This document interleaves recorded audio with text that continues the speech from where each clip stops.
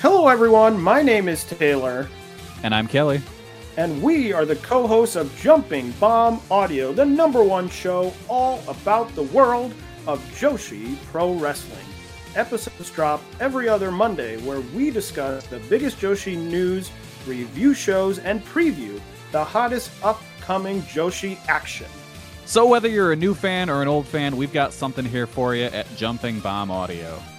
Check us out on the Voices of Wrestling Podcast Network.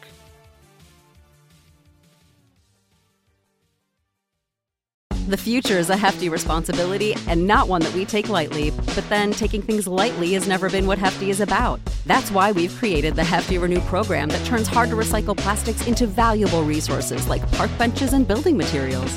To participate, simply fill up an orange Hefty Renew bag with accepted items, tie it up, and drop it in with your regular recycling. That's it. It's that easy. It's time to rethink recycling with Renew. Particular valued resources may vary by geography. More info available at heftyrenew.com.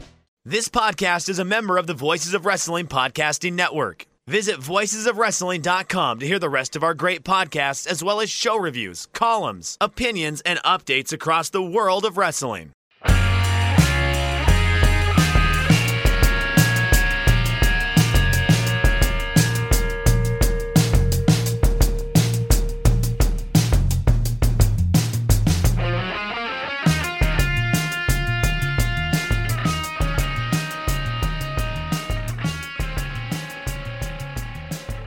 Hey kids, do you like professional wrestling? Well, we like professional wrestling too. I am Jeff Hawkins. He is Chris Novembrino. I am in the bubble. He is not. He is far better off than I am right now, to be honest with you.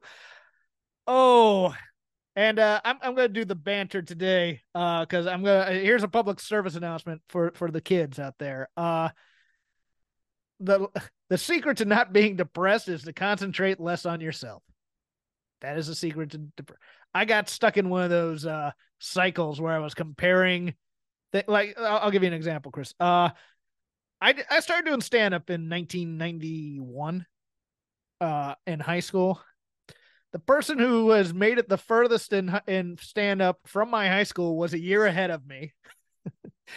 I had never heard of any other stand-ups from Newport News, Virginia, in terms of just that area. But her name's Coco Brown. She has a recurring part on 911, the TV show out here. I go, okay, fine. I can live with that. You know, that won't be my legacy. And then I get to college. Of course, Tina Fey was a couple years ahead of me, but also in a few of my drama classes was a kid by the name of Jake West who got new faces for the Just for Laughs in Montreal stand-up festival, big comedy festival. He actually did a show I booked once, which is interesting. I wasn't there that night. Like, okay, fine. Best TV writer for my class at UVA, guy by the name of Carter Covington, who was in some of my government classes, who got it by just, I don't know what I want to do with my life. He moved out to LA, started dating a producer, and and was a producer for the show Greek, and was the creator of the TV version of 10 Things I Hate About You. Okay, so I don't get that. So it's just one of those weird things where it's just like, everything you tried, you had somebody who just came along later and did better than you did, and you're just like, okay. So that's my cue for kids. I really don't have a point to this, Chris. I just need to get some therapy out. I'm sorry about that. Yeah, no, I feel you. I'm 37, are you the biggest guitar player out of your high school? In terms of the time you went there? I guess. Or a musician or something? I guess. I haven't. I mean, I just haven't kept up with any of them. Okay, so yeah, you just I don't about the door. No, once I left, yeah, I do tend to be pretty good about closing the doors on things. Yeah, I left Newport News. That was the follow up / icing on the cake on this. In terms of wrestling podcasting, I'm not the most well-known wrestling podcaster from my high school. That is Nate Milton of Post Wrestling. Oh, yeah, Nate. Who also went to Mitchville High School in Newport News, Virginia. And I'm just like, damn, even for my hobbies, for my niche interests, I'm not the most well known of that either. So I'm just like, yeah, I left Newport News thinking my goal was to actually get a feature story in the local paper about how well I'd done after I left my town. That ain't never gonna happen unless I like hit the lottery or something. So it's like, whatever. But I had some time to get in that headspace, and then that's why you have to keep busy enough not to get in the headspace, kids. Whatever. Anyways, how's your week, Chris? I'm 37 and I'm trying to record my first like legitimate collection of songs that I play on and sing and stuff. So yeah, probably a little late to be the big rock star or whatever, but I'm enjoying making music. As long as you enjoy it, that's the other thing. Is I stop enjoying comedy in so many ways. It's just like because everything outside of the time on stage was such a pain in the ass. Whatever.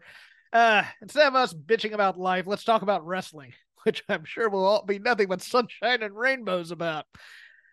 WWE announced on November 7th that NXT would be moving to the CW network in October 2024 after the current contract with USA Network expires. TKO earnings call after the deal was announced, it was said to be a 70% increase in rights fees, which were believed by those in the company and analysts to be between $20 million and $25 million per year, meaning the new deal would also fall between $34 and $42.5 million. The increase will also allow NXT to be more profitable as a standalone brand. Well, Jeff, didn't you just report last week on Billy Corgan's NWA possibly having a deal for 2 shows? Well, it also been rumored to be the home of Billy Corgan's NWA, both a wrestling show and a reality show. It will be interesting to note if that has changed because in the past, WWE has insisted on exclusivity when it comes to pro wrestling on any station they appear on. For anybody who wasn't paying attention, on the NWA pay-per-view, apparently they did a sketch where Jim Mitchell, the Sinister Minister, was doing cocaine. I put that in quotation marks, and sharing it with people around the table, which might have turned off the network, to doing a deal and start negotiating with WWE. To quote Chris Rock, grand opening, grand closing. But the CW was also in talks with UWN and Dave Marquez to do a live weekly show out of LA, but the WWE getting a nod. One would think the other deals as far as CW television long-term could be dead. Interesting to note, at least 2 other promotions had talked with the CW. Nick Hausman also reports that Tony Khan was approached by a CW executive in June 2022 at the show at the Forum and showed interest in airing Ring of Honor on CW, which would have been an all-around positive for both sides. At the time, Khan was not interested because he felt it wasn't fair to his relationship with WBD to make an outside deal. Oh, you sentimental son of a... It's not clear if Khan legally couldn't do it at the time or he just didn't want to do anything that would upset WBD by selling a show to a competitor. He was unable to make a television deal for ROH with any of the WBD stations at the time, and now one would think CW is off the boards as a destination. Chris, initial thoughts on NXT moving away from USA to the C-Dub? Is C-Dub on like antenna TV? Yes. Yeah, I don't even have a good frame of reference on this. That might actually be good for NXT then. Not maybe like in terms of ratings, but in terms of like getting the product into houses that might be likely to go and check out a WWE show. But I find all these TV show, like these TV network deals to be weird because like I just, as someone, I have not had a cable TV package in 20 plus years now. And I just assume that more and more people are kind of moving in that direction. Yeah, I'm not as high on this as a lot of other people are. I get that it's going to be exposure and it'll probably remain on Tuesday nights. My problem is this. This is a very much a lot like when SmackDown went to, was it My TV or whatever it was? CW right now is in the midst of a real identity crisis. They used to be where all the teen shows would be, like the what was that, Dawson's Creek. Oh God, that was a long time ago. A long time ago, yeah. That was a long time ago. No, I'm giving a basic history. That was like the WB, yeah. Yeah, that was the WB, and they became the CW for the most Yeah. part. They sold their networks, and then they were really for a number of years, almost a decade. They were the place for DC Comics television shows to be the Arrowverse, as it were, Arrow and the Flash, and Supergirl and the short-lived Black Lightning and Legends of Tomorrow, and so they were very heavily into the geek culture, and then like of late they've kind of been into the dark reboot type of business. I think Supernatural was on the CW for a while, the reboot of that witches show that uses Charmed, and also the weird dark take on Riverdale, where like Archie, Jughead, Veronica, and Betty have like a 4-way mutual coupling thing. It's basically, teen drama meets Archie meets sex type of a show. But they have some weird deals now going. Like they show ACC football. Now, look, I am from the ACC, the Atlantic Coast Conference.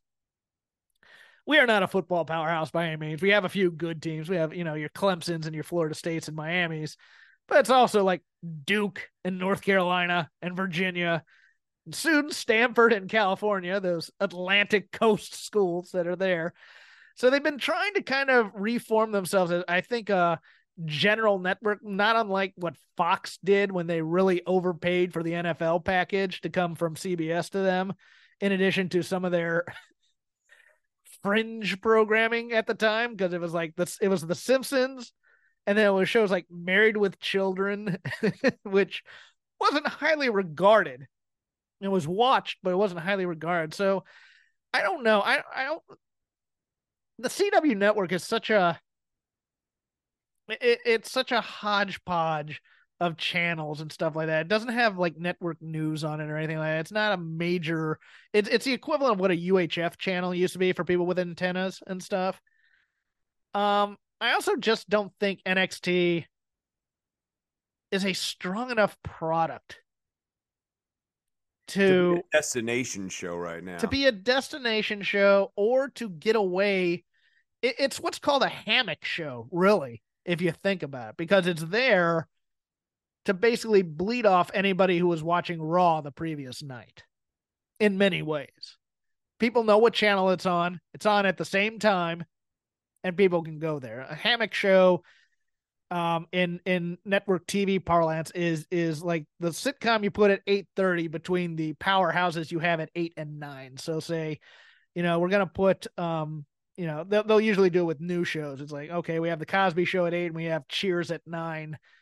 Let's put Family Ties was already kind of a minor hit, but I was saying like A Different World when it launched, or something that's not a 30-year-old reference. Step by Step. Step by Step wasn't that the 9:00 powerhouse on the TGI Friday network? Yeah. No, but it'd be Dinosaurs would be a good example. I think Dinosaurs was at 8:30 between Family Matters and Step by Step. If I'm wrong about that, people can correct me. I don't care. I liked Dinosaurs. But yeah, I just, it's one of those things, and it's not. NXT's ratings of late have been high because of the main roster people on there. And if they continue to cycle people on there as current guest stars, I assume that'd be a good thing. But overall, the wrestling is far more mid. The stories are a little bit too campy. I don't know. I mean, because like something like Women of Wrestling could be a hit on the CW. And we'd never see it coming because it's, it's schlocky TV that, just becomes something that people watch when they're flipping the channels one of these days, and it's not cable. So you have access to more houses. I think overall it's a net positive. It's just one of those things where I'm just like, I don't think it'll be a huge hit, but, it might have enough to sustain itself, kind of like a Tesla coil. Back in the day, like, Lucha Underground would be a good fit on CW. Yes. Yeah. And it would have had a creative enough hook where non-wrestling fans might tune in and watch it. Yep. Because it was big on the telenovela stuff. Before You it know, got really weird in the later seasons, but like those first few seasons had like a really nice balance of like yeah. just enough plotty stuff, and then still basically a wrestling show. And NXT, look, it does builds well, but I wouldn't call the sketches that they do good. You know, they're schlocky, but they're not even ironic schlocky for the most part. They're very pro wrestling. Um, we need a. I mean, it's very much what you say. Okay, if WWE had a show and they were trying to do a developmental territory, what would you think the sketches on WWE type of a show would be?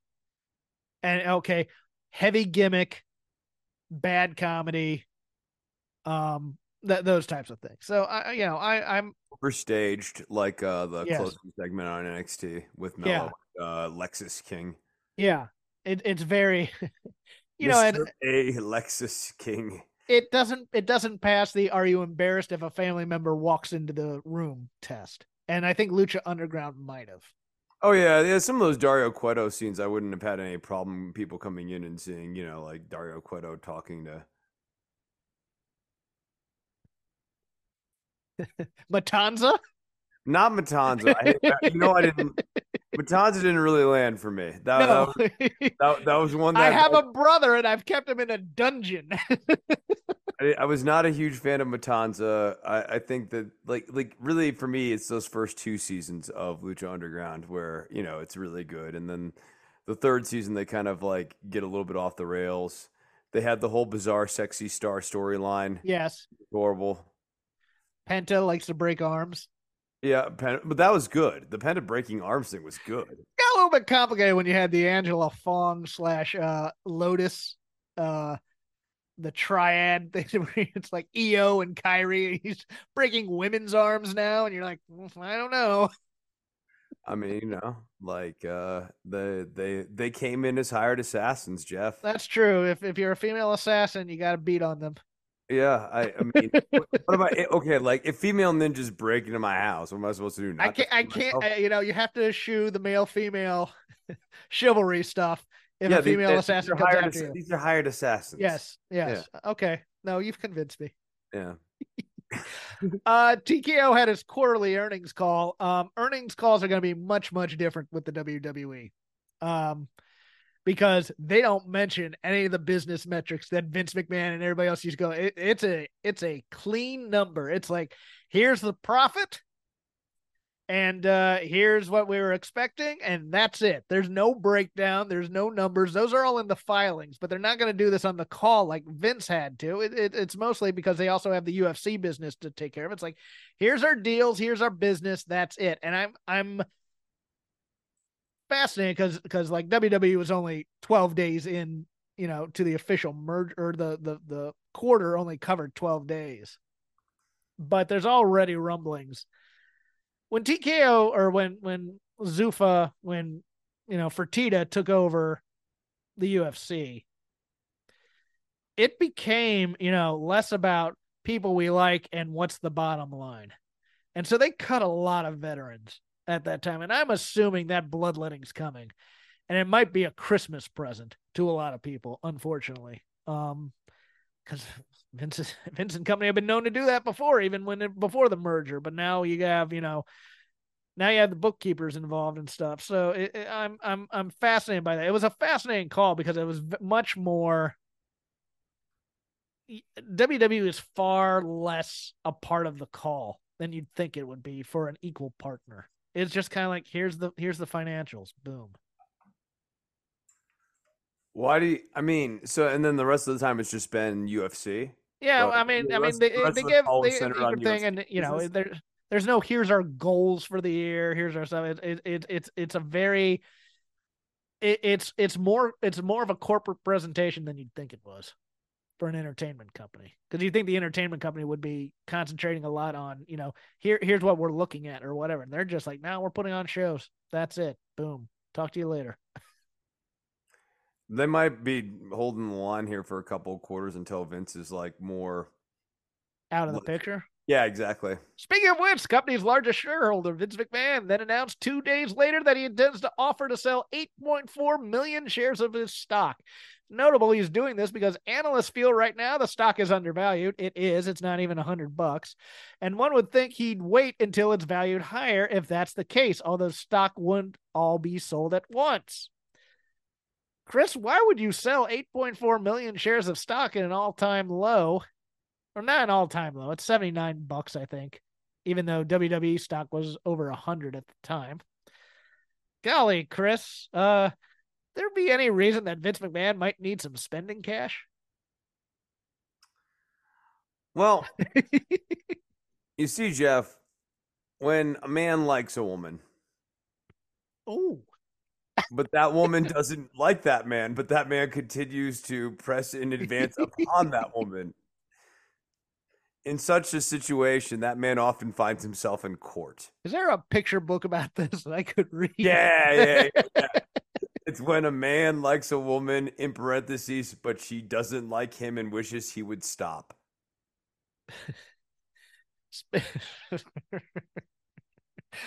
Babar goes to court. Wait. Yeah. It's the Berenstein Bears. It's the one where Papa Bear gets himself into some trouble at work, and it shapes the whole family. Curious George gets a little too curious.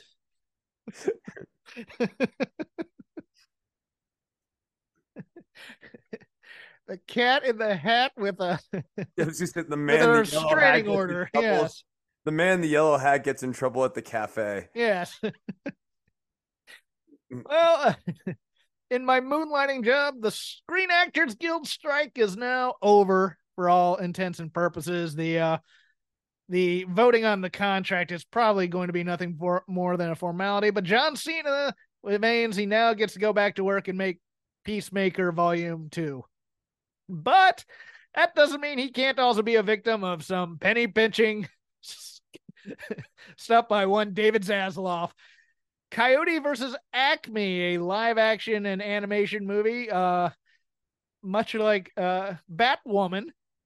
Not that that's a movie, but or not that that's an animated movie, but much like the Project Batwoman, canceled by the WBD, expected to be shelved for the tax loss.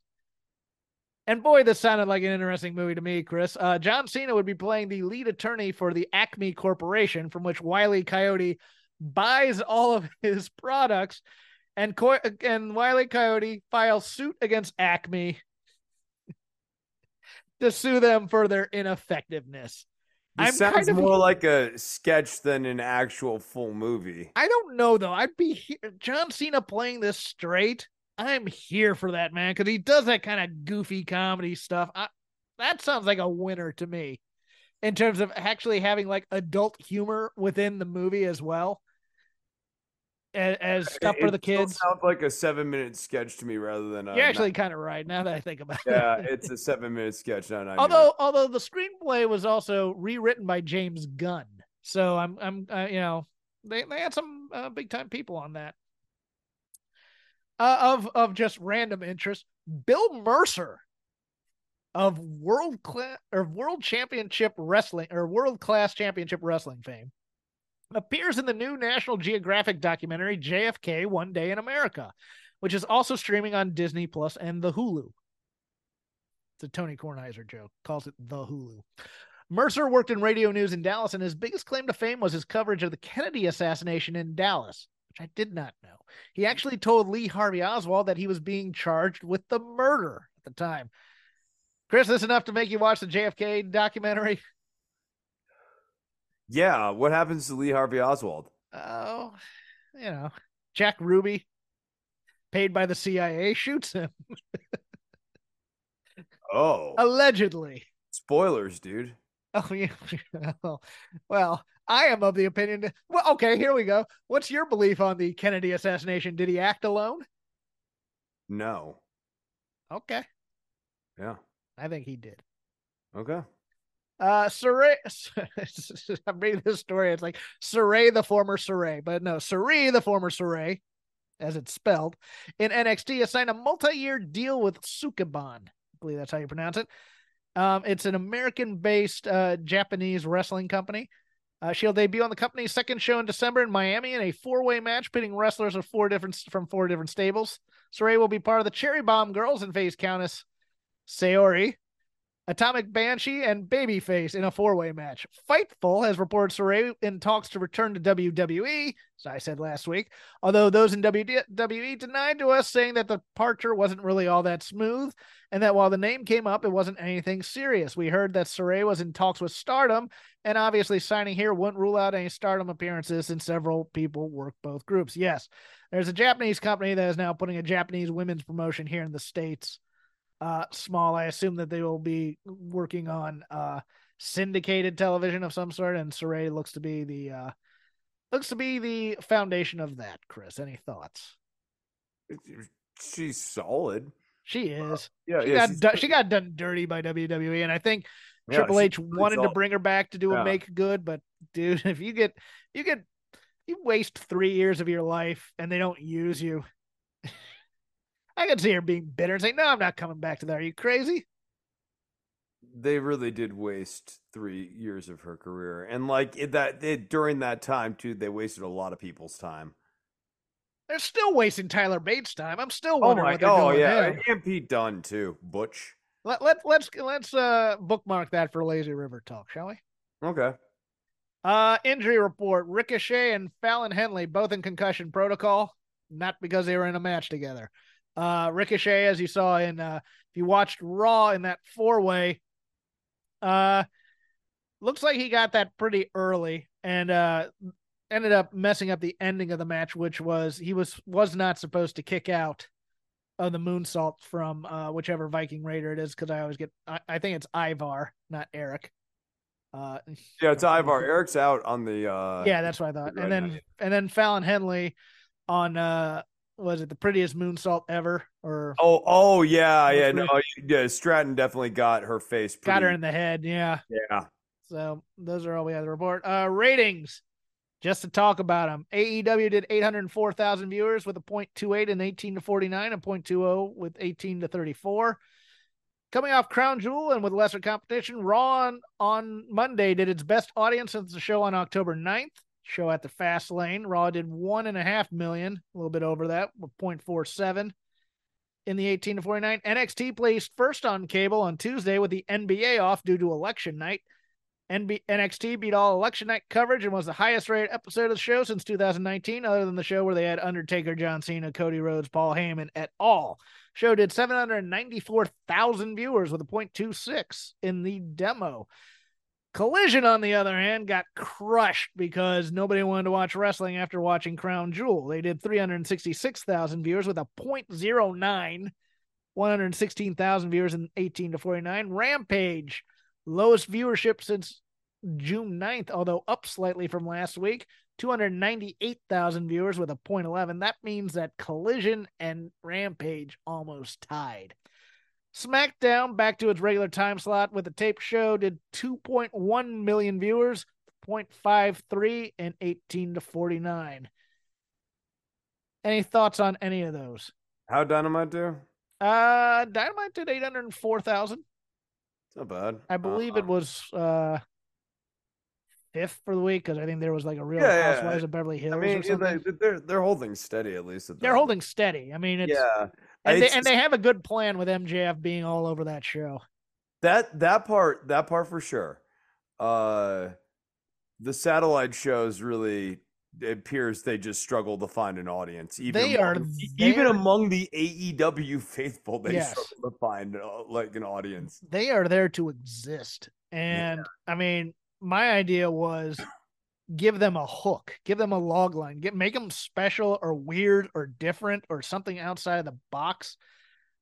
Experiment, I think, in some ways. At this point, when you're doing 300,000 and below, why not turn these into just test labs for weird shit? Yeah, that's what I was thinking. I would be seriously. I don't know. Have a completely a Bizarro universe show. I mean, how can you do worse?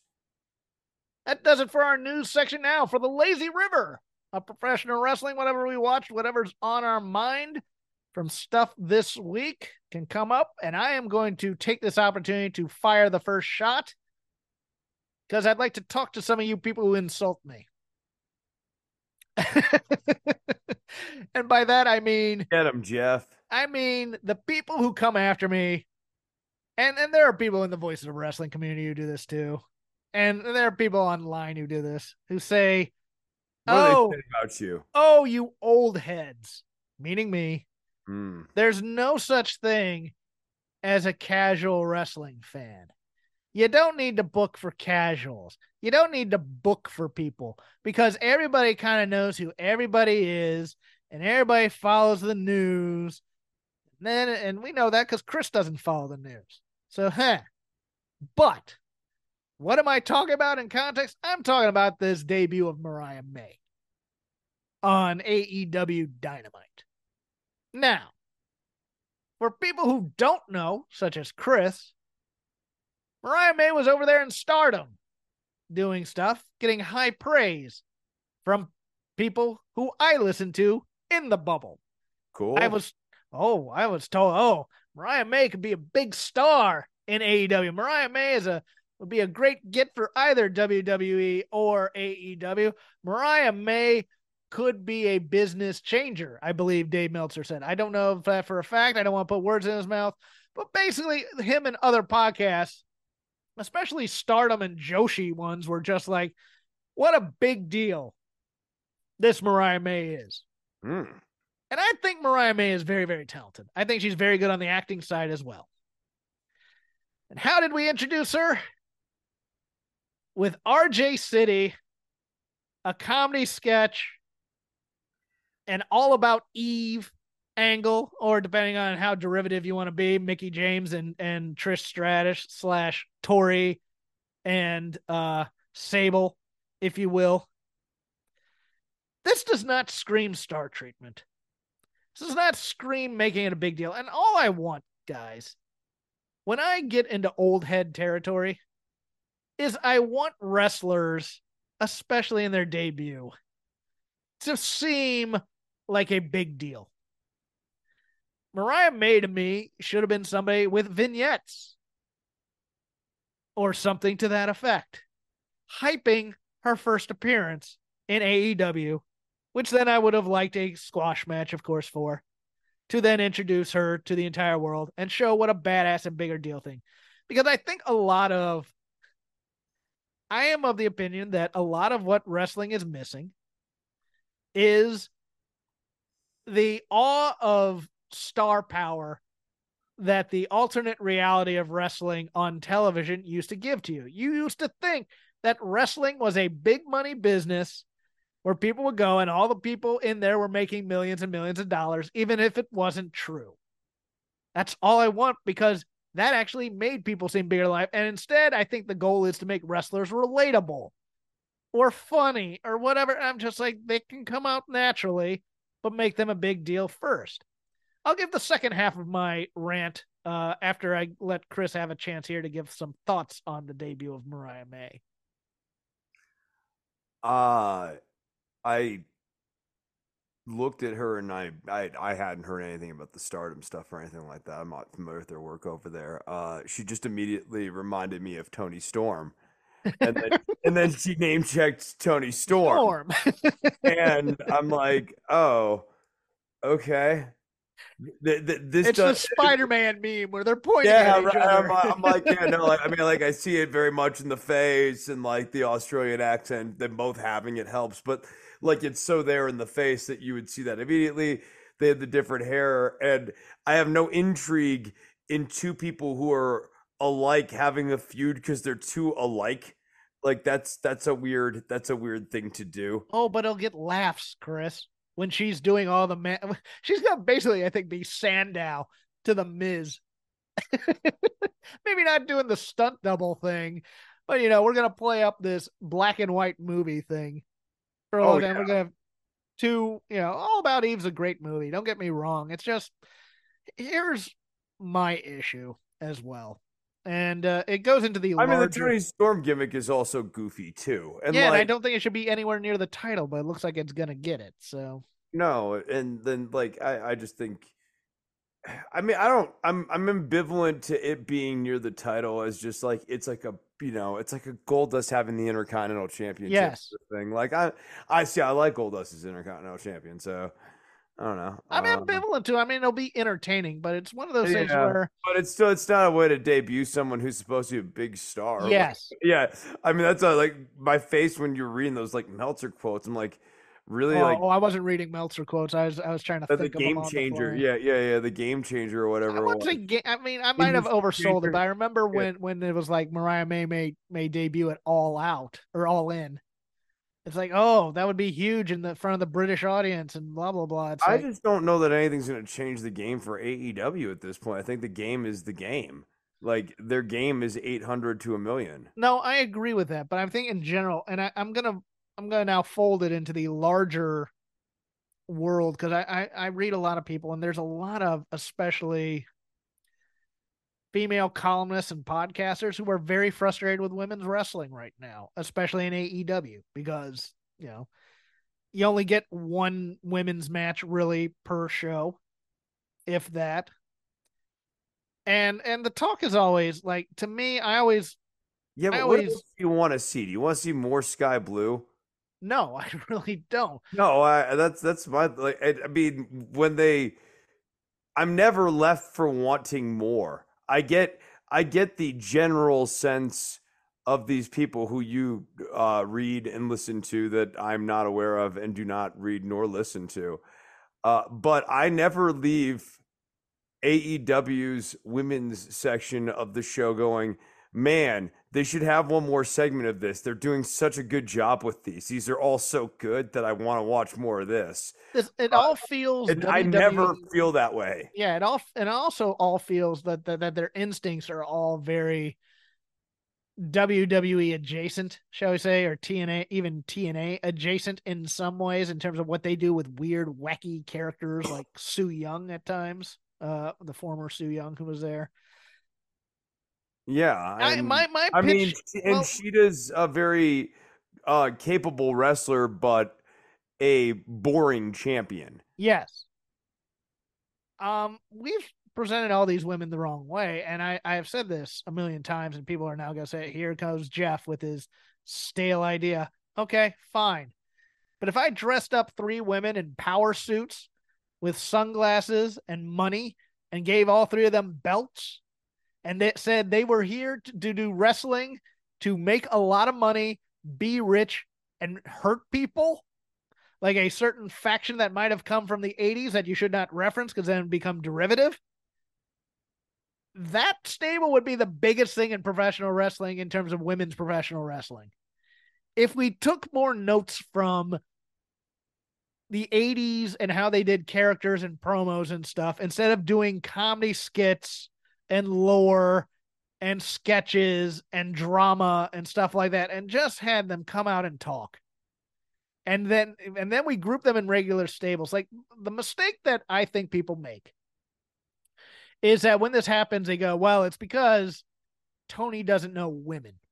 So we need a female writer to go in there and do that. And I always go, no, you just need good writers or good people and to book women's wrestlers more like wrestlers than like women.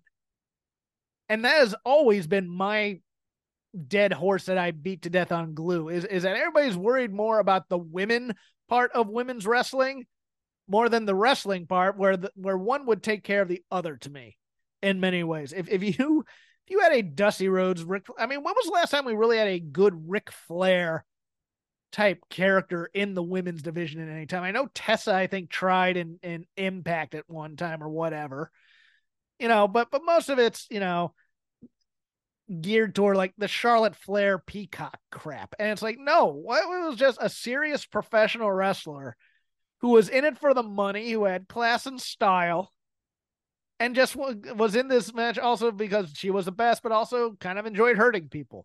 What would we get out of that? I mean, why do we not have Nyla Rose the centerpiece of a stable where she is? Okay, here's my point. Wrestling is an alternate reality, and you set the rules for the alternate reality and you build them. Nyla Rose is a native beast. It's not just a nickname. She is a native beast. She should be acting like this when she is around. She should be tearing into people's locker rooms and beating them up or something to that effect. She should have a manager that can barely keep control of her. Things of that nature. Play the realities of the characters that you're giving these people for the most part, as opposed to the goofy, what would be funny or pop an audience type of thing. And it's one of those things where it's like, this is where the old heads, I would hire the hell out of them to then book the women's division. I really would. I mean, the best women's producer right now going is Finley, apparently, and he still gets what makes women's wrestling special.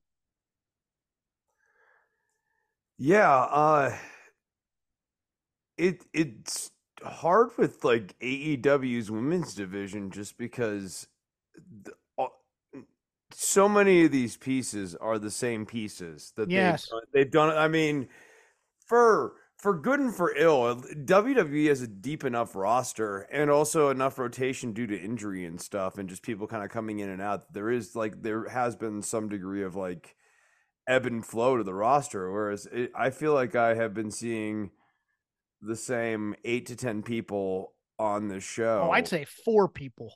Yeah, right. I mean, Chris, Willow, Sky Blue, and Julia Hart. Julia Hart. Cheetah, yeah. Maybe 5 or 6. Yeah, right. I'm gonna Ruby.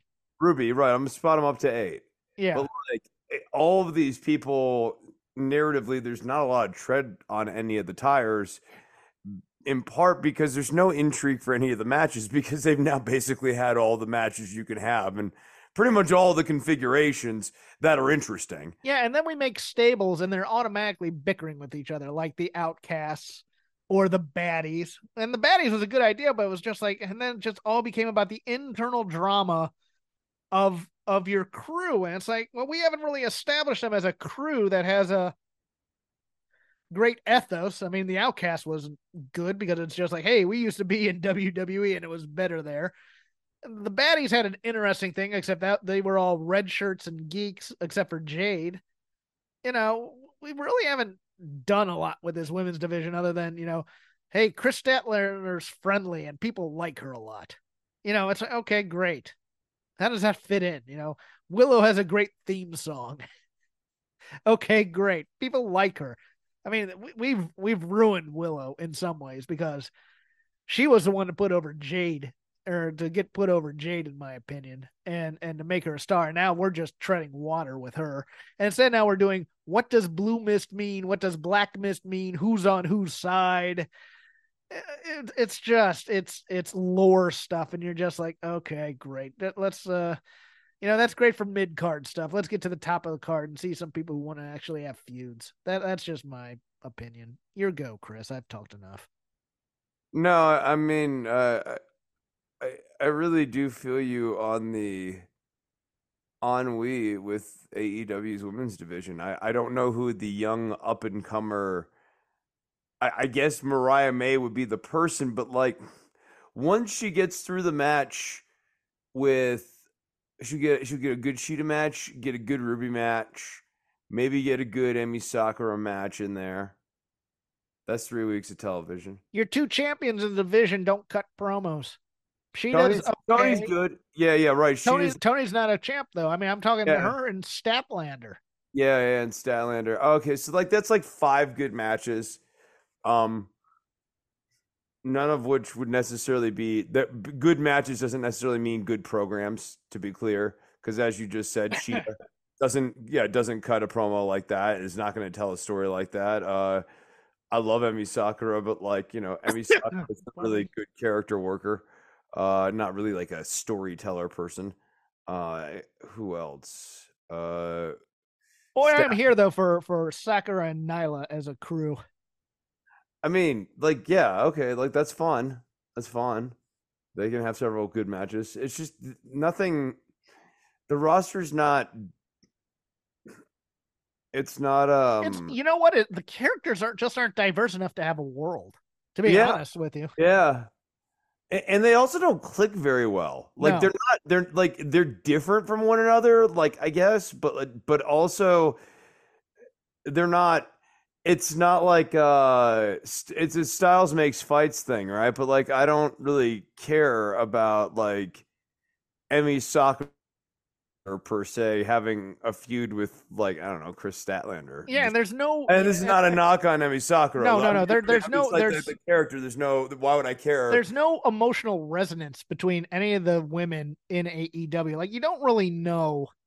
I mean, they tell you, oh, she's her friend, but they don't really act like friends to one another. That nobody, Emmy and Hikaru have a rivalry because Emmy was her trainer or whatever. Yeah, I'm like, that's yeah. great. That's a backstory.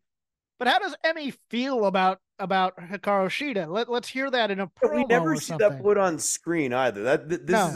This is a violation of show not don't tell. Like if you saw Emmy Sakura occasionally out there watching Sheeta's matches, and like you could just see that like the reason she was watching it was because this is someone who, she trained and like she might be going for the title at some point, or she just might be watching her student.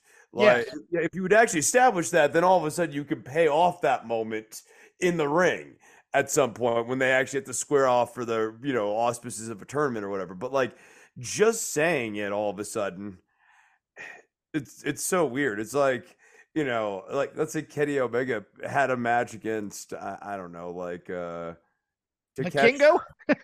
Yeah, Vikingo, and it's revealed that Vikingo stabbed his uncle 2 years ago at a bar, right during at the beginning of the It's got dark quick.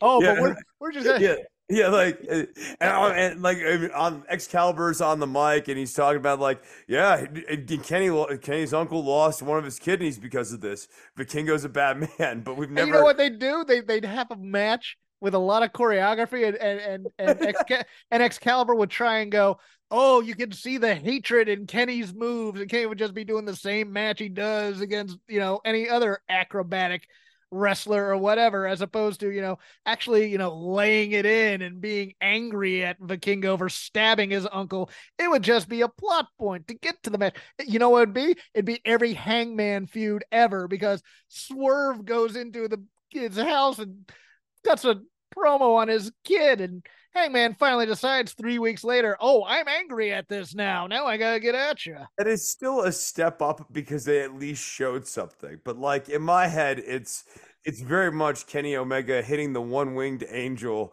on Vikingo and getting the pin, and Excalibur going, that was for his uncle. He may never get the kidney back, but today Kenny Omega got the win back for his uncle. That was for his uncle. That was for his uncle. Yes.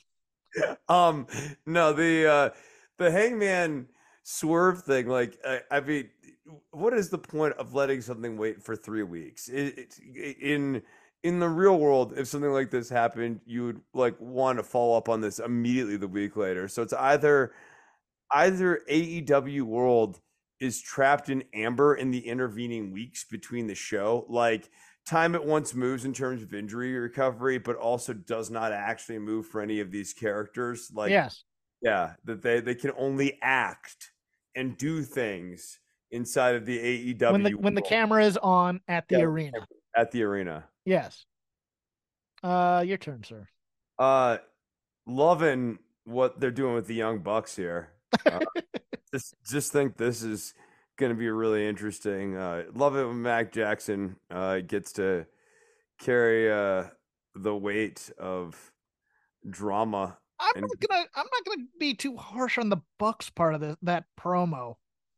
I'm gonna be harsh on the Jericho part, because Jericho is being an absolute prick in that promo, and he's supposed to be a babyface after the JAS and after Don Callis turns on him and said he wanted him dead and tried to kill him. Jericho's out there just being an absolute douche canoe, knowing that these guys are friends. Kenny's not saying anything at the time, and he's not really all that embarrassed either by what's being said, to the point where he has to step in and defend it. I thought Jericho played this far too strong for a guy. I mean, as if it's like, Kenny's my new best friend kind of a thing. And you're like, no. This is an uneasy alliance between the two of you, as was established 3 weeks ago. You're not the world's greatest tag team. You're not this, that, the other. Well, I mean, they have a name, the Golden Jets, and you're forgetting something important. They're both from Canada, the same country, and that sort of overcomes any absolute lack of narrative cohesion at any point during the history of this company between these two. But the point is to get over the Bucks' passive aggressiveness. And you know how you don't do that? By being more passive aggressive than the Bucks are. You need to just go, hey, look, we're just teaming for a while right now to get rid of Don Callis and his family. I'm not trying. He should literally say, I'm not trying to steal Kenny Omega from you. We're just a team right now. We're a better team right now. What if the Bucks are actually baby faces here? This is once again more. Oh, at the end of all of this, the Bucks are actually the baby face of this segment. I didn't think of it that way, but yes, what if they're the actual heroes? There's like a 20% chance that that's how this storyline ends. That's like and my it's never favorite. been as dumb. That's like my favorite trolling thought piece was in the Washington Post. There's an editorial about how the Empire was actually right in the Star Wars movies, and the rebellion was nothing but a bunch of religious zealots who were causing too much trouble in the universe. Type of a thing. It's like, yeah, oh God, no. I expect them to join with the Callis family eventually. But half of this promo, I'm thinking that back there going, Jericho is playing this so heelish. I almost expect him to join the Callis family after almost being killed by them at one point. He had a painting of him getting killed by him. Like, clearly that was the intention. It's like the AR Fox Darby thing. All's forgiven. The next week. Yeah, I did not enjoy that segment at all because I'm just watching this and going, nobody knows their role here. Well, except the Bucks. The Bucks Bucks just need to be the Bucks. That's it. Because the Bucks are actually correct. You might be right. The Bucks might be the babyface here because they literally come out and go, "Hey, Kenny, I thought we were just going to be the Elite for a while." I mean, right? Like they're in this case. Yet they have a point this time, but they're the heels. They always find a really interesting way to characterize themselves, don't they? Where like they're the good guys, but they're wrong. Like in the case of them with the Dark Order, and in this case, they're like the bad guys, but they're right. In the case of Jericho, it's like no, they are dead set correct, Kenny. I thought this was going to be our thing for a while. There's no narrative reason to be this closely aligned with Chris Jericho. And what you need to do is tell them that they're correct still. Have Chris and Kenny go, yes, you guys are still the Elite. I am just having this temporary teaming with Kenny Omega for right now to get rid of the Callis family. And then once I'm out, or once that's done, you guys can go on your merry way and be the great guys. Be a baby face about it. Just talk them up and just have the Bucks just not having any of it. No, and make the Bucks when he heel. ends this segment with, I have my own locker room. That really pulls out the whole point of any of this then, right? Yes. Like Jericho's like, I'm not really that close with Omega. I'm like, his tag team partner right now. Like we're a tag team. We're not like best friends. We're a tag team. Like, we're working together. And it's leaning into the Bucks punk mythos too. If you have a problem with me, come to my locker room. Oh yeah. Oh well, that's, oh boy. Everyone's gonna definitely understand and read into that, and I bet you no. Let's give this a few weeks, and you see if old Novi isn't telling the truth here. We're gonna be up a good couple 100,000 in the old ratings. Remember the little thing called the demo? Get ready to watch that puppy explode because people going into 2024, they care about this. They want to hear about it. I'm going to give a little sorbet here and head over to the WWE for heading back to AEW. Now it's sherbet. Sorbet. Sherbet. It's a palate cleanser. Sorbet. Right. Yeah. Lemon sorbet. Sherbet. We're a classy show, Chris. We don't call it sherbet. Okay. What those hillbillies in the South call it. Okay. All right. You know who had himself kind of a week was Akira Tozawa, and in short, also the Alpha Academy. Because number one, I think this partnership works. Number two, pretty pretty good banger on Raw, pretty good banger against Noam Dar on NXT as well. It's one of those things where it's like, I'm glad they're giving the young guy a chance. It's like, dude, he's 35 and he's been in this company for 7 years. You can't say that about him, but it's nice that they're showing him off a little bit. Look, Otis had a good match on NXT as well. Yeah, I was gonna say that match with Gulak was fun. Yeah, I mean, it was a perfect squash type of a thing. Although I don't know if you squash the leader of a faction first. Kind of have to build that. But Otis, and they've been kind of killing the social media game in terms of doing short videos, getting all 4 of them over. They have this weird dance video that is oddly endearing me, especially because I'm not a big fan of the Maxine Dupree character. I don't see what she brings at all, other than she's a semi-attractive blonde who's just attached to the Alpha Academy, which might be just enough. But I love me some Otis. Otis is so great. Just I often imagine that Otis is playing his character not unlike Chris Farley from the Chippendale sketch in Saturday Night Live, where he does think he's the sexiest man in the room. He thinks he's a beefcake, and he acts like it as part of the Alpha Academy in addition to playing the big guy. But no, these guys had great matches, and I enjoy, because I got to see work rate Akira Tozawa in PWG. He is such a fantastic wrestler, and yeah, he's used for dumb, sometimes bordering on racist comedy, but he's a great wrestler. So I want to give him his flowers this week. Well, yeah, it was not his idea to put himself in the ninja outfit. Let's put it that way. I adored that ninja gimmick, though. It was so unrepentantly stupid, and he can pull off unrepentant stupidity.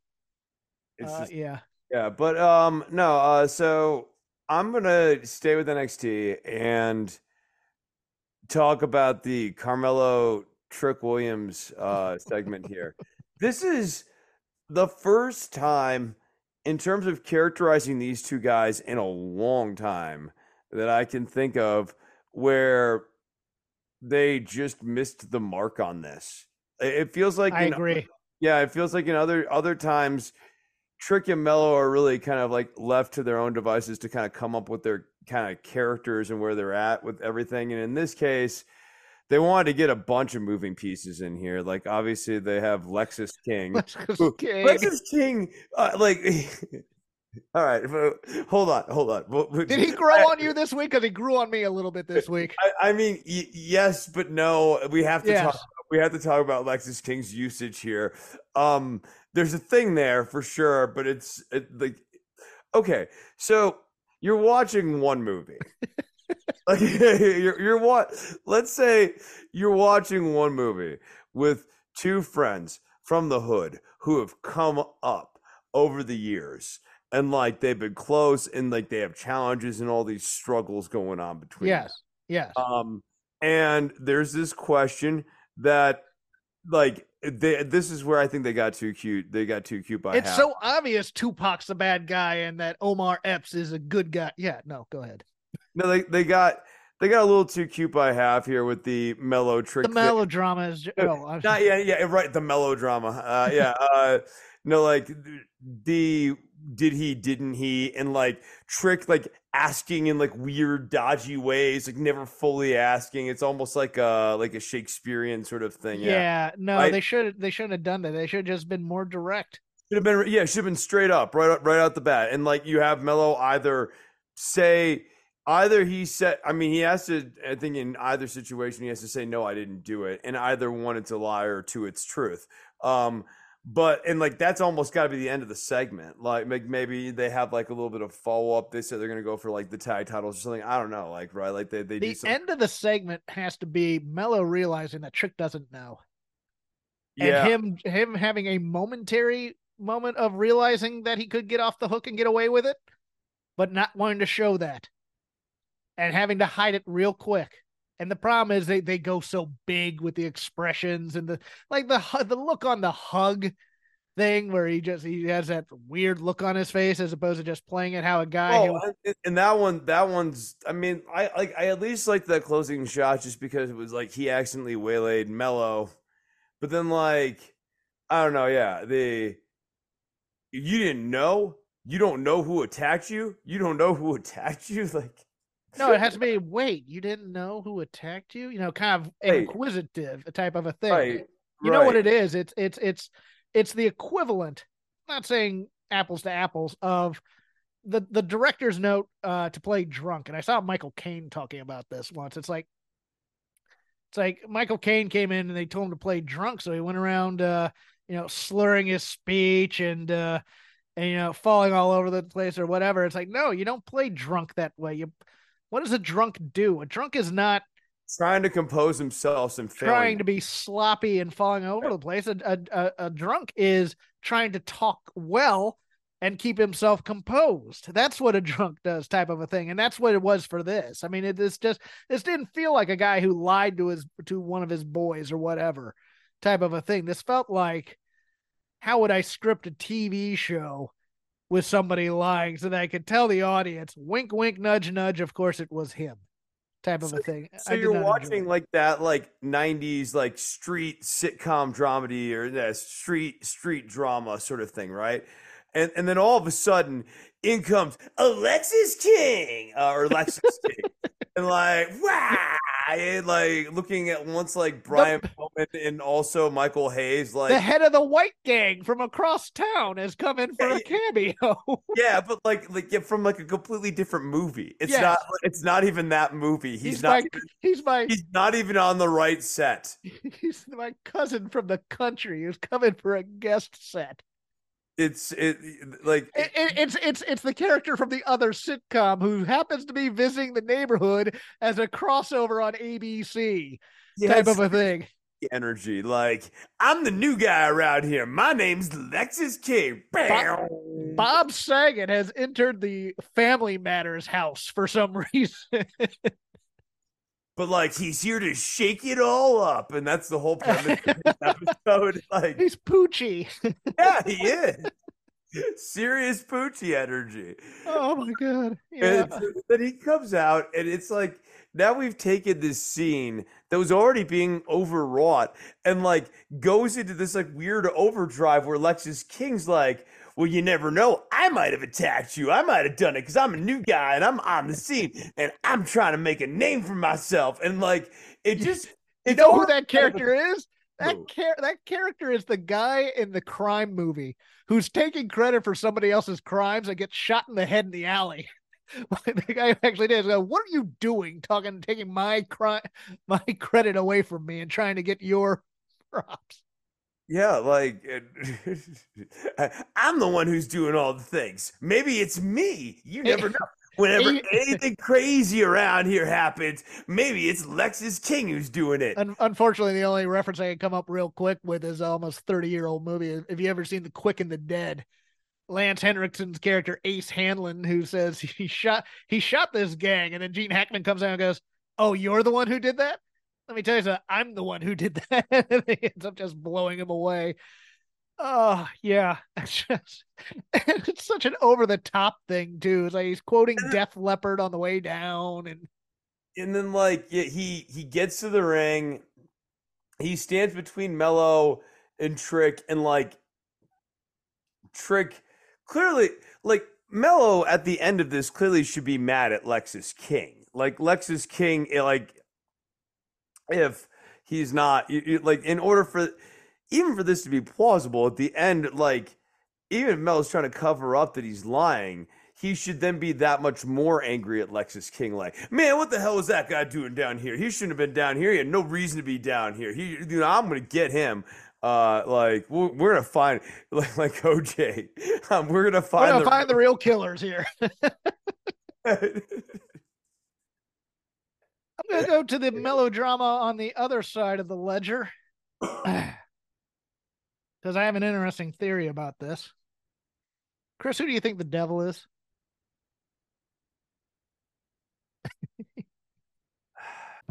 In the hobby, it's not easy being a fan of ripping packs or repacks. We hype ourselves up thinking, maybe I can pull a Ken Griffey Jr. rookie card. But with zero transparency on available cards and hit rates, it's all just a shot in the dark. Until now. Introducing slab packs from arenaclub.com, the only repack that provides real value, a complete view of all possible cards, and clear hit rates for each one. Now, when I buy slab packs at Arena Club, it finally feels like I know what I'm getting. I was able to open an Arena Club slab pack, and I'll be honest, it was a lot better than what you normally do. Say you go to a card show, and there's a random innocuous brown bag of cards, and yeah, you can open it and look, it's going to be junk. You know what I mean? Like, you know what you're probably going to get in those. Maybe you find that fun, and sometimes I do. Sometimes I like just opening up cards and saying, hey, look at some random cards or whatever. But if you're really in this game to find value and find particular cards, it sucks to have to buy these mystery packs, and it ends up being, almost nothing, nothing of value. Not with Arena Club.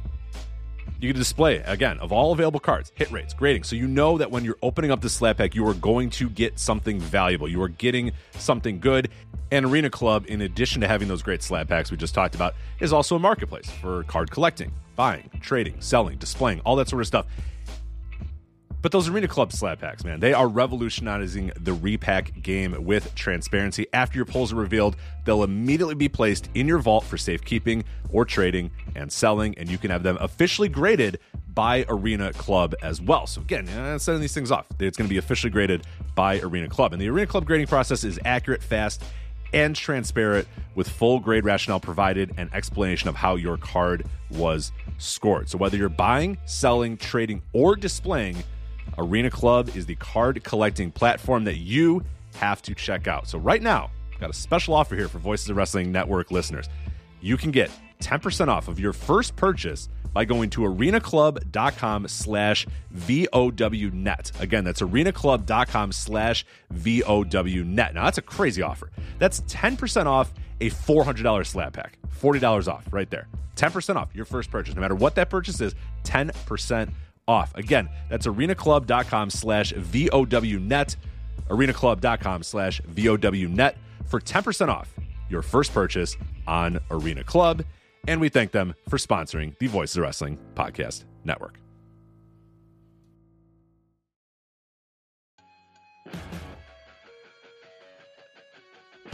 What's going on, guys? This is Rich from the Flagship Podcast here on the Voices of Wrestling Podcast Network. If I could have a moment of your time, I'd like to tell you about one of our sponsors, Eufy Video Lock. Eufy Video Lock is a smart lock, a 2K camera, and a doorbell, all 3-in-1, offering you triple security. So you can have everything in one device rather than installing many pieces on your front door. But it's not just for security.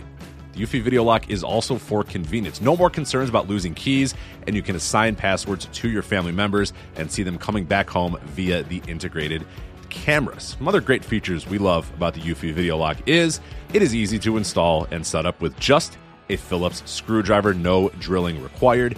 Keyless entry, no more fumbling for keys when your hands are full. You never have to worry about kids losing keys or passing among renters. You also have 0.3 second fingerprint recognition and 1 second unlocking. Again, 0.3 seconds, it's going to recognize your fingerprints, and in 1 second, it's going to unlock. And with the AI self-learning chip embedded, the more you use it, the more accurate it will be. Also, no battery anxiety. You have a rechargeable battery in there that could last around 4 months, and you will get a low battery notification before it runs out.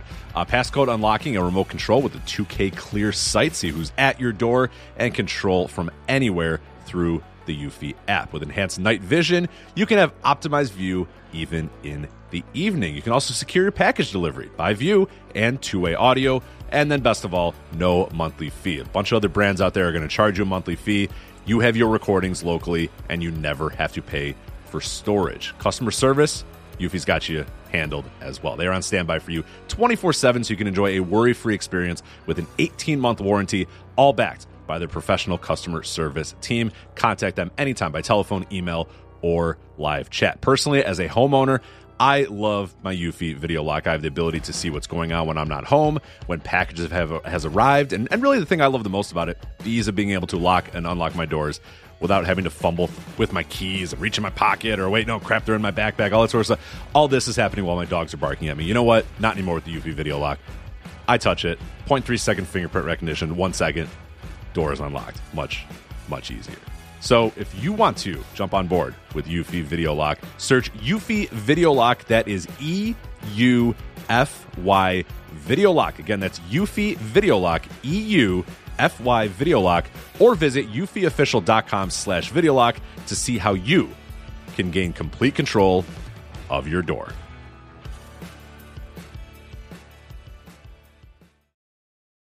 The future is a hefty responsibility and not one that we take lightly. But then taking things lightly has never been what Hefty is about. That's why we've created the Hefty Renew program that turns hard-to-recycle plastics into valuable resources like park benches and building materials. To participate, simply fill up an orange Hefty Renew bag with accepted items, tie it up, and drop it in with your regular recycling. That's it. It's that easy. It's time to rethink recycling with Renew. Particular valued resources may vary by geography. More info available at heftyrenew.com. I mean, if you'd asked me a few years ago, I would have had a different answer.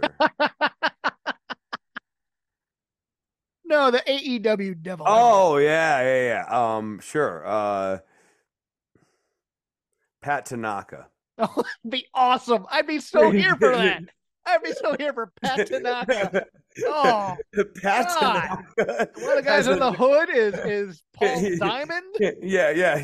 He has a new faction. Al Perez would have also been funny for me because of the whole Black Scorpion thing. Yeah. It's Adam Cole, maybe? It's Adam Cole or Britt Baker, I think has to be it. I've seen people say Jungle Boy because of the glass this week. Here's my theory. I came up with that's off the beaten path. That there are actually two devils, and one of them's MJF. And the other one, MJF knows who it is, and he's not sure about whether or not the devil is working with him or not. And he might be going rogue on MJF, and that's why MJF was so concerned about the Acclaim. But then again, that was my arm. Someone has hurt my friends, the Acclaimed. Whatever shall I do? I also have a weird other theory. I think they've actually been changing the minions to throw us off. Because one of those guys was Wardlow this week. So there might be two sets of people working for the devil, if there are two devils indeed. And one might be the Pinnacle, and one might be the Kingdom and Kyle O'Reilly. Who knows? But it's one of those things where I think... I think MJF's a baby. I think that this was just poorly blocked. I think that could be it too. Yeah, I think like Wardlow and these other guys that like Joe, I mean, especially like the mask, it could be Joe who is the devil. No. Well, maybe. Oh, but, yeah. Well, but that was a thin person on that first beatdown that was standing there. Yeah. So it's one of those things where it's like, but this week Wardlow was definitely one of the people under the masks or whatever. He's the guy who threw Bowens through the plate glass window or whatever it was. I just like, what is that cubicle doing there? It's so weird. And I really don't think Wardlow's in cahoots with MJF. No, I don't know. They have to. It would be the most AEW completely unearned turn ever. It can't be a manager. I know that much, but go ahead. Sorry, didn't mean to interrupt. Why can't it be a manager? Because because all the heat would be on that manager then.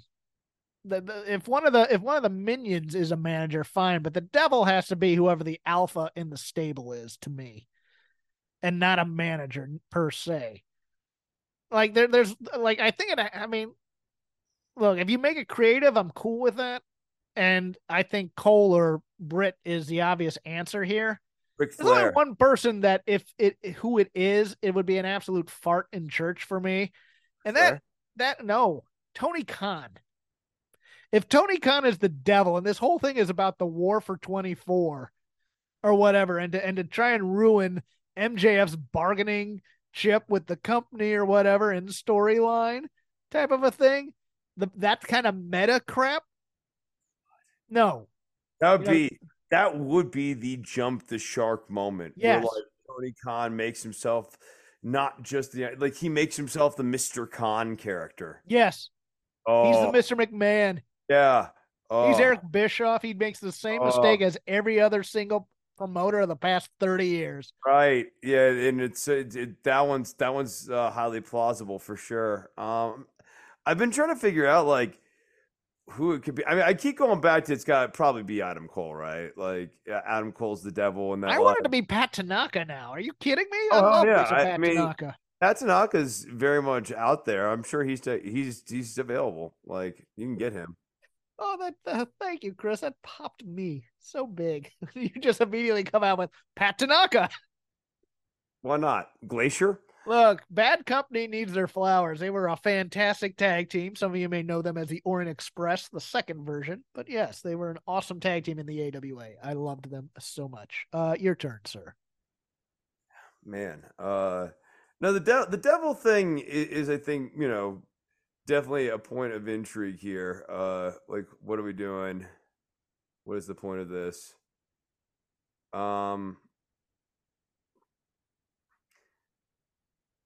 Outrunners are fine. They don't. They're like. There's such a weird. The problem with Dynamite, right? Like kind of like on a regular basis, is that there's just like not a ton of heat for any of these matches that they're throwing up there. No. Yeah, so it's like theoretically, Swerve Strickland and Penta would be interesting. I mean, I saw it on Lucha Underground, but like it's just sort of it's just sort of there, right? Yeah, and they don't build the heat all that much to lead to the TV thing. It becomes, oh, we announced this match Friday. We're going to do it Wednesday. Yeah, Type of Samoa a Joe, thing. Keith Lee, same thing. Like this, should be like a Haas match that you kind of almost spend the entire show wrapping around to build up to. Dude, I said that match needed to be nothing but chops, or I'd be disappointed. So I liked the match though. I didn't love it, but I liked it a lot. The Outrunners are fun. But the Outrunners are pure gimmick. They're pure irony. They're pure mid card, and you need to keep them there. And I get it. You need to give them the entrance a little bit. But I will take. I mean, they got a heat segment. They did the homage to Jake with the finger in the air. When he had him in the DDT position and then put him in a suplex.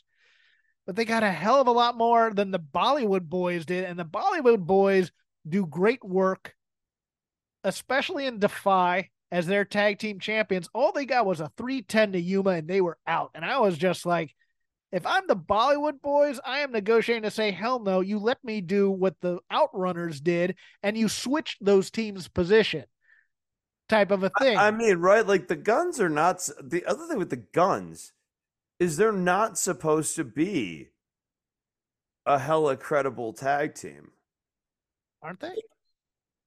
No, they won the like Well, they. they're now in the Bullet Club, so I mean, they're supposed to be kind of. They're in like the Xerox of a Xerox of a Xerox Bullet Club. I mean, like we've come. You realize like the original Bullet Club is now like the management of their company. Like Yes. they're sold that like these are like the kids of the Bullet Club. Like the By the way, if the Elite are the minions, I would love that too. Hangman, Kenny, and the Bucks are the guys beating up MJ or the Jay White and everybody else, and then they eventually turn on MJF. I'd be here for that too, but go ahead. Sorry. Yeah, it is interesting, right? Because they've beaten up. Yeah, there's two different groups, or there's the time they beat up Jay White. Yes. But we also know the Bullet Club didn't fake that. Yeah. Right? Because Jay White wasn't gone very long, and he also got a sneak attack in the next week. Dude, there are no beatings that last weeks or months anymore. I mean, a pile driver on concrete is a transition spot. Yeah. It's strong style. It's fighting spirit. No, it's not. It's called not selling. But the Guns the Guns aren't supposed to be hella credible. I mean, they're still like the ass boys. Like they haven't really fully advanced. They haven't toughened them up. They haven't really given them that tough sheen or whatever. They're here for entertainment purposes only to take to look shocked when you call them an ass boy for the most part. Right, and this version of the Bullet Club is sort of like ironic too. Like it's not. Yes. It's not what the Bullet Club was when it was like Carl Anderson and Luke Gallows. And no, it's a t-shirt. Well, those weren't the two I'd pick if you guys say they weren't those were the days. Yeah, those are the guys you're picking, not AJ Styles. Let me know. Let's talk about cleaner. Bad Luck Fale. Tamatonga, thank you very much. He did get better over time. Who's the Tokyo Pimp character that was in? Oh, that guy, he was great. Loved him too. Well, Jeff Jarrett was a member of the Bullet Club. Jeff Jarrett also got himself into the Bullet Club when that was still cool. He was not cool, and he somehow finagled his way into the Bullet Club. This is a fact. Scott D'Amore. Let's talk about the magic of Scott What D'Amore. I'm talking about is this is a faction that had quality control for a long time. So it had a high standard for membership. Well, Finn Balor or Prince Devitt, at least, you know. Yes, those also were in the Bullet Club along with the aforementioned Bad Luck Fale, Tamatonga, Scott D'Amore. Hold on, I need to check out this guy's name because I forgot it. Riff a little bit. Was it Taguchi? It's something like that. It's I'm gonna he used to have these really slow, methodical matches where he would like go outside the ring, and by methodical I mean boring as shit and lazy. And he would go outside the ring and basically just like weekly. I just remember the name of his second was like Yellow Barbie Mao or something like that. That guy, the pimp guy, yeah. Takahashi, I think it is. Takahashi. Where he had the towel. The towel was awesome. This is once a prestigious organization. The Bone Soldier. Do you remember the Bone Soldier? Bone Soldier. Marty Scurll. Marty Scurll. Who could forget Marty Scurll? Beloved wrestling figure. Yeah, not no more. He ain't. Well, you know, fans can be very fickle, Jeff. You just get a few bad stories about yourself in the paper with credible allegations and other things. Haku was in it, so he's cool. Haku's cool. I mean, you go against Meng. Yeah, exactly. The Tongan death grip. Thank you very much. Yeah. So my point is that the guns, the ass boys, Juice Robinson, the former CJ Parker, and the cardboard guy, they're a step down from some of these more prestigious figures. Scott D'Amore, Jeff Jarrett, Tamatonga, Cody Hall. I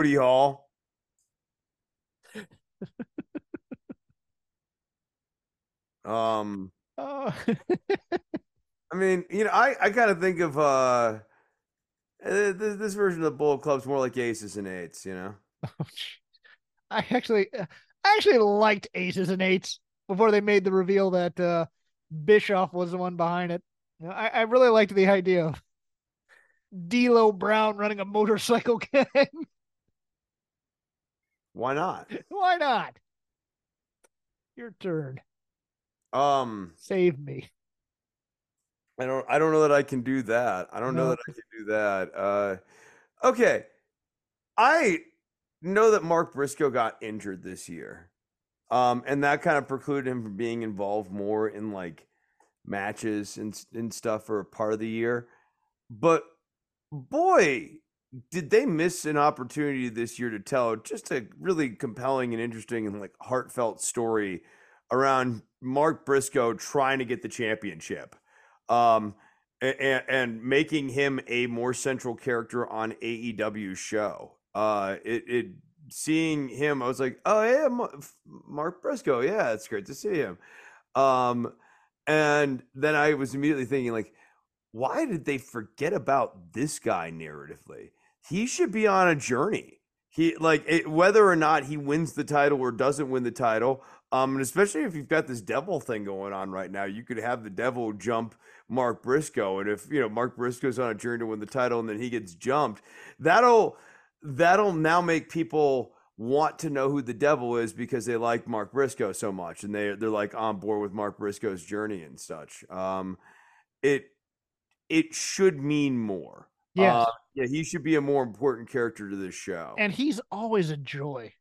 I mean, his interview segments on, I believe, Rampage and Collision were just so great and so full of energy. And he's so naturally likable too. And the backstory itself would sell itself if he wasn't likable, but he is. And like, I really liked this main event on Dynamite too. I really did. I thought it was it was if you juxtapose it with the Daniel Garcia match against MJF, which was a television match, but you never believed for a moment that Daniel Garcia was. And boy, was that. Side note here, he cuts a promo saying you're going to get the wrestler Danny Garcia. And then there's no change whatsoever. And there's no change whatsoever. He's doing a little bit of dancing. The dancing ends up hurting him in the end. And you're just like, no, they didn't tell the story that they said they were going to set out to tell.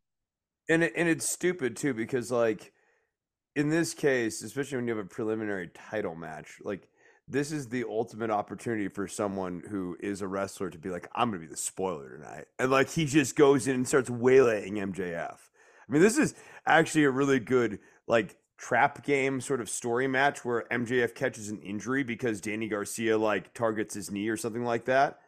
And now like going into the title match against Jay White, he has a tweaked knee or something like that can be exploited. Yeah, no. And Mark is, I mean, they got me once thinking that he might get inserted into the main event in Full Gear, but alas, it was not to be. Bit of an update as I've been following SmackDown while we tape because we're live.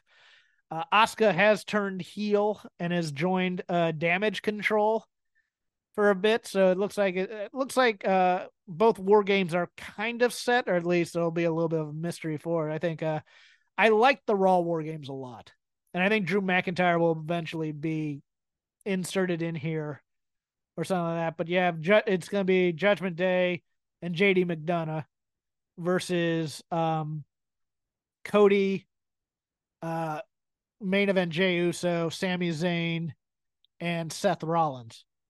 But I do think. See, I think they're gonna have Drew join. He's eventually gonna heel on this babyface team, but I think he might be a replacement for somebody on the babyface team and then turn in during the match or something. I don't know.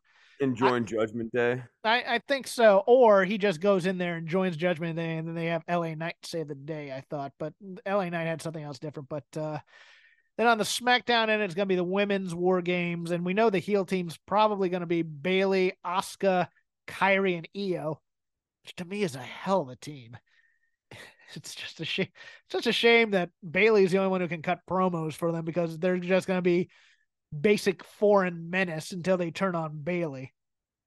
I think on the babyface side, it's looking to be Bianca and Charlotte as definite. It's probably Shotzi since she's been aligned with them. Charlotte. Now the fourth one's interesting because if they just go with who they have on that roster, it'd probably be Mia Yim. But I think you debut Jade Cargill in the War Games, and I think she's the cleaner for the babyface team. Let me put it this way, guys. I think Jade Cargill's winning the Royal Rumble. I think there's no way she doesn't win the Royal Rumble. And if you want to just debut her in the Royal Rumble, that's fine. But if you want to tease her going into the Royal Rumble, you have her come in here and be the cleaner for one of these teams and go, oh, crap, here we go. And then you have her win the Royal Rumble. So I am of the opinion that she is going to be in this War Games. In the 6 weeks leading into the Royal Rumble, you can maybe have her have one or two TV matches too, just to get her sea legs. Not too many. Not too many at all. Not too many. Nope. Wait. I was told for a long time by people who were fans of the previous company that she worked for that she was developing. Are you saying that you don't think that happened? I'm not saying she hasn't developed because she hasn't proved. I am saying that less is more with stars sometimes, and you have to kind of miss them a bit to anticipate their return, and then they become a bigger deal. If you have her on TV week after week after week wrestling, people will start to figure out, well, maybe she has some deficiencies in her wrestling. See what I'm saying, Chris? Yeah, no, I think you only really get like about 4 matches out of her before you start really exposing her. Like you have to kind of cover up in multi-man type of. We are starting the rehearsal for whatever her Mania match is now. Oh, I know. Yeah, you have to be. Have to be. She's. I'm hoping it's not Charlotte. It's not a weekly television person. She's not. Like she can't. The dots have never connected, and I don't see. that getting better in WWE. Honestly, Yeah, because Have to do- it's you have to Becky do the and scripted stuff. yeah, no, it's Becky and Rhea definitely. I think on the women's side though, Jade, boy, I don't do Jade Bianca. I love Bianca, but I don't know if she's that good of a ring general to be able to carry that. Ooh, Charlotte is interesting, kind of, but Charlotte's always in a top spot. I think you got to do the Charlotte Jade thing, just and have Charlotte call the match. And it is interesting because if Charlotte checks out on the match, that could be really fun. I mean, Asuka would be an interesting pick here. I don't want Asuka. Is she going to call the match? I think so, but I mean, I think that you know who I think the safest choice is Bailey. If they could find a way to heat up Bailey, I don't know if they're going to. It looks like they're going to be turning her sooner than later. Right. But maybe we do babyface Bailey versus heel Jade, and I'm kind of here for that. I mean, you can't really.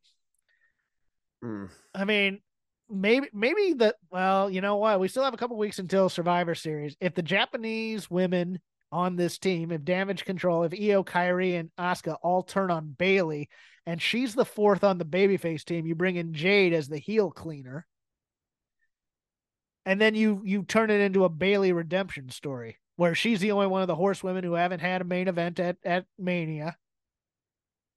She's gonna lose at Mania if she's up against Jade, but you at least play it up for a bit. You have her win the title at some point.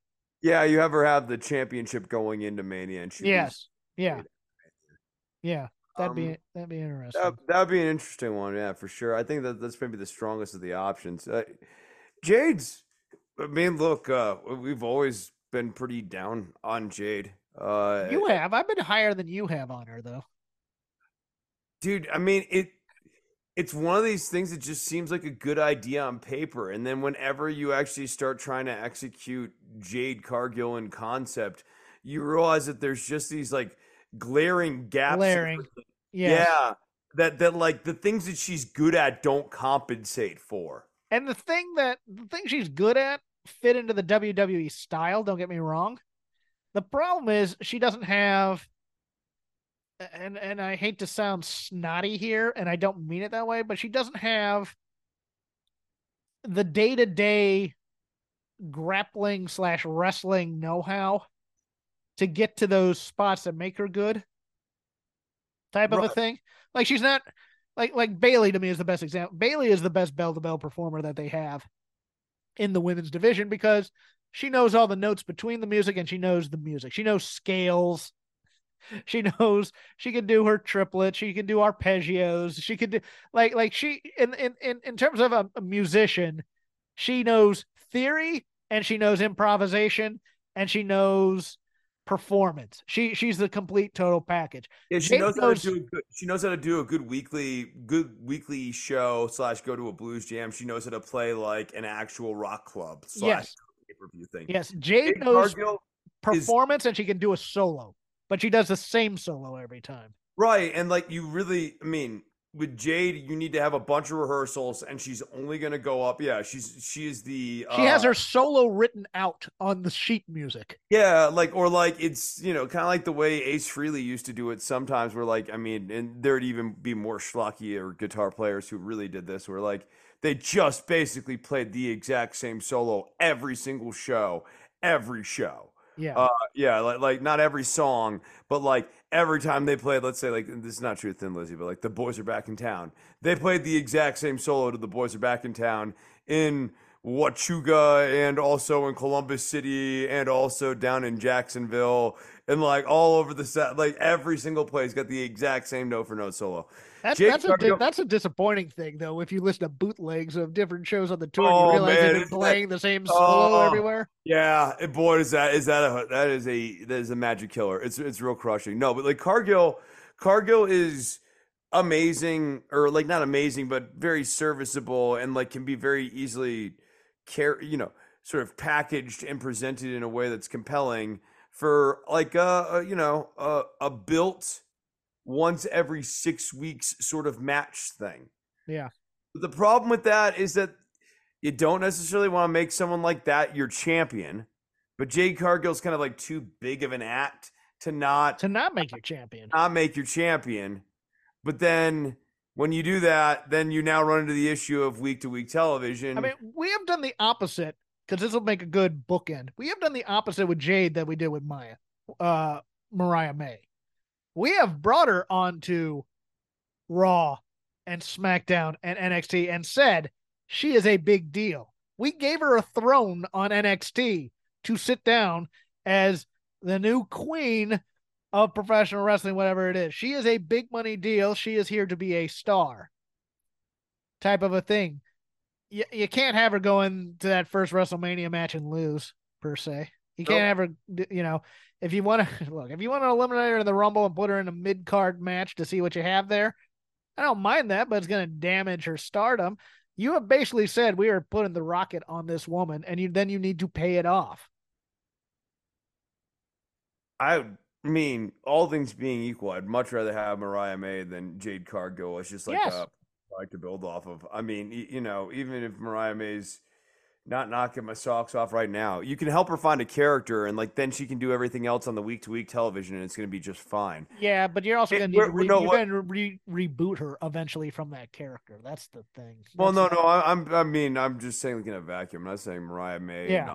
On AEW, I'm saying Mariah May. Like if I was doing WWE and I was okay, gotcha. I'd if I have Mariah May, it's like a much easier thing to work with. Yes.